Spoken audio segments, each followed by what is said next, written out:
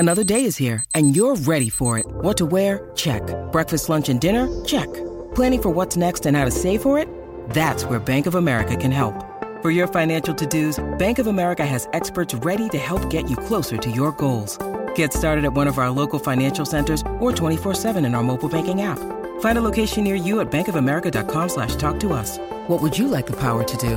Mobile banking requires downloading the app and is only available for select devices. Message and data rates may apply. Bank of America N.A., member FDIC.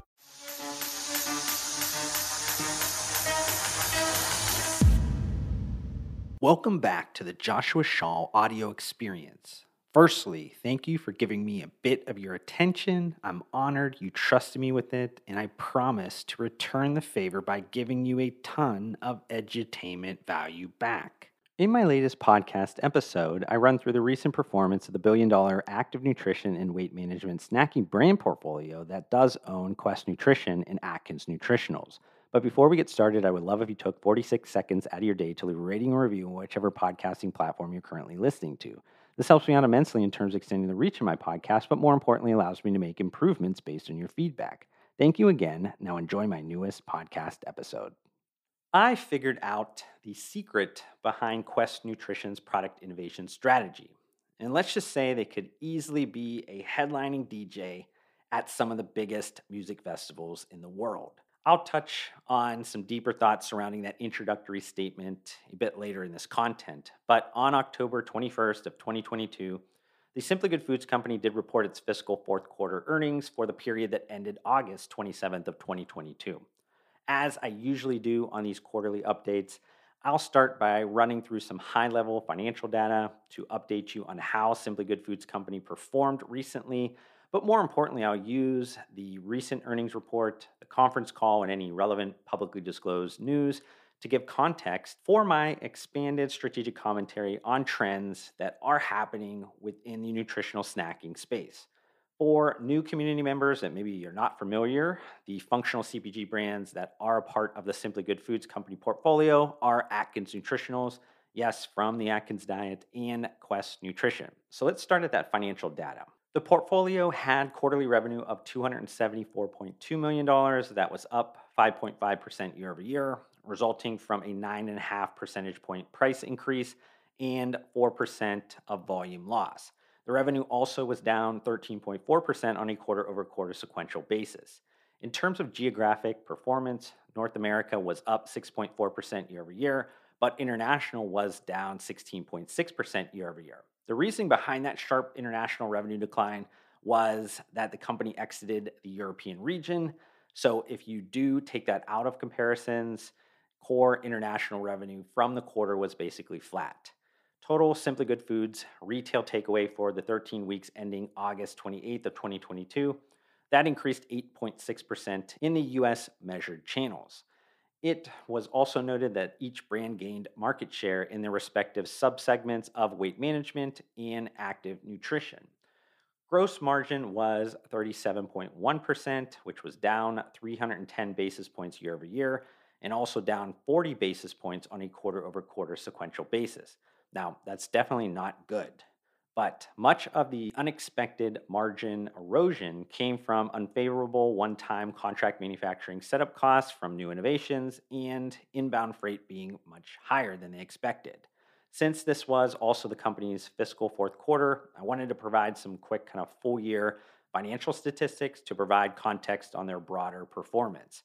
Net sales for the full year reached $1.17 billion, and that was up 16.2% year over year. Now, in terms of the retail takeaway for the last year ending August 28th of 2022, that increased 15% in the U.S. measured channels. That beat the overall average in nutritional snacking category, and also Quest Nutrition and Atkins Nutritionals outperformed their individual subcategories of active nutrition and weight management, respectively. Now, shifting deeper into individual brand performance, let's start at a recap of how Atkins Nutritionals brand did during this quarter. Retail takeaway for the brand decreased 3.7% year over year. Shakes were, though, the star of the portfolio with a retail takeaway growth of 5.5%. Meal replacement bars, which comprises of about 2/3 of the Atkins total bar business, that saw retail takeaway that was basically flat year over year. Improved performance of the Atkins shakes in meal bars has been driven by post Labor Day return to work trends. That being said, the retail takeaway struggles overall of the brand are coming from the confections and snack bar side of Atkins because of distribution losses and strong comparatives due to last year's dessert bars launch. Now, let's take a deeper kind of look at the recent performance of Quest Nutrition, which has continued to outshine its legacy brand portfolio counterpart. Retail takeaway for Quest Nutrition across the US tracked channels increased 24.6% year over year. The brand continues to outperform the active nutrition segment of the nutritional snackings category. This outperformance is being driven by an increase of household penetration, strong consumption across all major forms, and success of new products. Quest bars had tracked channel retail takeaway growth of 11.1% this quarter. The snackier portion of Quest Nutrition, which includes its confections, cookies, and chips, continued to be the star of the brand and increased 51% year over year. Believe it or not, the Quest snack segment is slightly greater than 40% of measured channel retail sales for the brand. Quest bar continues to be the top selling protein bar on the Amazon marketplace, and the consistent Amazon growth has helped Quest Nutrition more than offset declines in the specialty channel. Now, I want to transition into examining what I was referring to in that introductory statement of this content. Quest Nutrition has really been a monster lately. The brand's core bar business is growing, it's on a roll in terms of distribution standpoint, and recent innovations have really been performing well. It's that last point around innovation where I want to kind of focus. The Quest Nutrition innovation pipeline has been strong throughout the last few years, and leadership on the earnings call alerted us that it will remain robust. If you haven't been following the brand closely, you might be asking yourself just how much innovation has been going on at Quest Nutrition. It arguably started in late 2019 because of the revamped Quest protein chips. They had kind of finally started to build huge sales velocity in the large retailers. That gave the Simply Good Foods company leadership confidence to take on additional innovation risk with their newly acquired protein bar heavy billion-dollar asset. The biggest launch after the acquisition has arguably been the Quest Peanut Butter Cups in the fall of 2020. That protein confectionery item crushed it really out of the gate, and it built momentum to launch several other candy SKUs like the protein candy bars, candy bites, and mini peanut butter cups over kind of the last 2 years or so. Before I mention more snack segment innovations, it's important for me to reiterate that Quest Nutrition still needs the bar business to be healthy for any of this additional innovation risk to make sense. While it was a higher proportion in 2019, Quest bars is still 55% of the total Quest Nutrition revenue. That's why Quest Nutrition isn't shying away from innovation in the bar category either. You've seen them launch the enrobed or kind of the dipped protein bars and also mini versions of the Quest bar. But kind of most importantly, the classic Quest bar recently went through a major upgrade. I believe they worked with the global dairy company Fonterra on a proprietary protein innovation that provides a softer bar that also will yield a longer shelf life of softness that improves the overall eating experience. If that upgrade does prove successful, it will take away one of the largest consumer pain points with Quest bars and likely provides an immediate uptick in sales and extends the runway for growth of that bar. Bouncing back to the newest innovation on the snack side of Quest Nutrition, I want to share how I kind of cracked the brand's innovation Da Vinci Code in 2020. In today's business world, it's hard to really come up with an original thought. Once you acknowledge that, you start seeing things through a remix-filled point of view. Quest Nutrition is essentially Kanye West back in his doing 5 beats a day for 3 summers era. To put it another way, Quest Nutrition is DJ Khaled yelling at live performances in the 90s with the Terror Squad. What the heck am I talking about? The secret behind Quest Nutrition's current innovation streak is rooted in remixing the past, its own past, well before most of its fans today knew about the brand.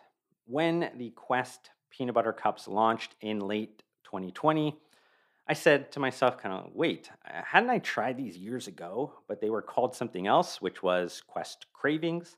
I also remember that they had a ton of like keto inspired products. So it got me curious and maybe kind of dig in a little bit further. Most people forgot about how innovative Quest Nutrition has been since the very beginning of the brand. And it's that past that has and will continue to drive remixed, iterative innovation ideas. Quest Nutrition once sold low carb pasta. Quest Nutrition once also had a ton of prepared ketogenic meals and desserts.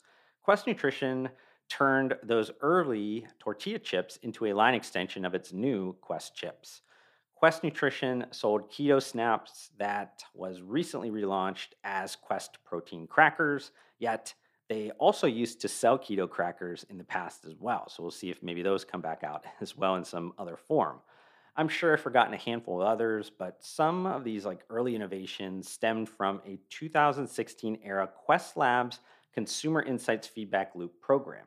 It's likely that some of Quest Nutrition's innovations the next few years will come from the Quest Labs or old forgotten products that I recalled, because at the end of the day, the brand wants to penetrate more usage occasions. It wants to create snack food products from sizable, convenient snack categories and make them higher in protein and lower in stuff that customers really don't want, like carbs and sugar, and really want to make sure that it also tastes extremely great. This has been what has driven new buyers into the brand and increased the household penetration of Quest Nutrition lately. For the final part of this content, I did want to comment a bit around the current recessionary environment and make some predictions around how the nutritional snacking category will do, as well as really how the Simply Good Foods company's brands are going to do as well. Various data points are showing to a decelerating demand overall within the food category, but there is still a growth within private label. There's also shifting shopper behavior where consumers are moving away from like the grocery channel, and moving into value retailers. Fact is that consumers are being a little bit more cautious with spending, but because snacking, be it on the indulgence side or health related side, provides a kind of a lower entry point in terms of cost for enjoyment, it does look like these are being less impacted, at least in the early stage of this recession. It's important to remember that this is really uncharted territory for many of the functional CPG categories that were either nascent at the time or didn't even exist during the last recession. Throw in the fact that pricing levels are extremely high, unlike last recession, and things can really get gnarly fast. It's going to be a wild period for any functional CPG brand, but I think humans will continue to invest in themselves and the categories will be resilient, even though they are considered consumer discretionary and not consumer staples. So, with the strength of Quest Nutrition and Atkins compared to its peers, along with the diversification across products and channels, the company looks well positioned. Throw in that private label competition is low in the category, and the Simply Good Foods company brands over index in the mid to upper income households. It should enable them to deliver on their sales and earnings objectives in 2023. I hope you've enjoyed this podcast episode. If you have any comments or questions about anything I discussed during it, open the podcast episode notes and click on any of my social media account links to reach out to me directly.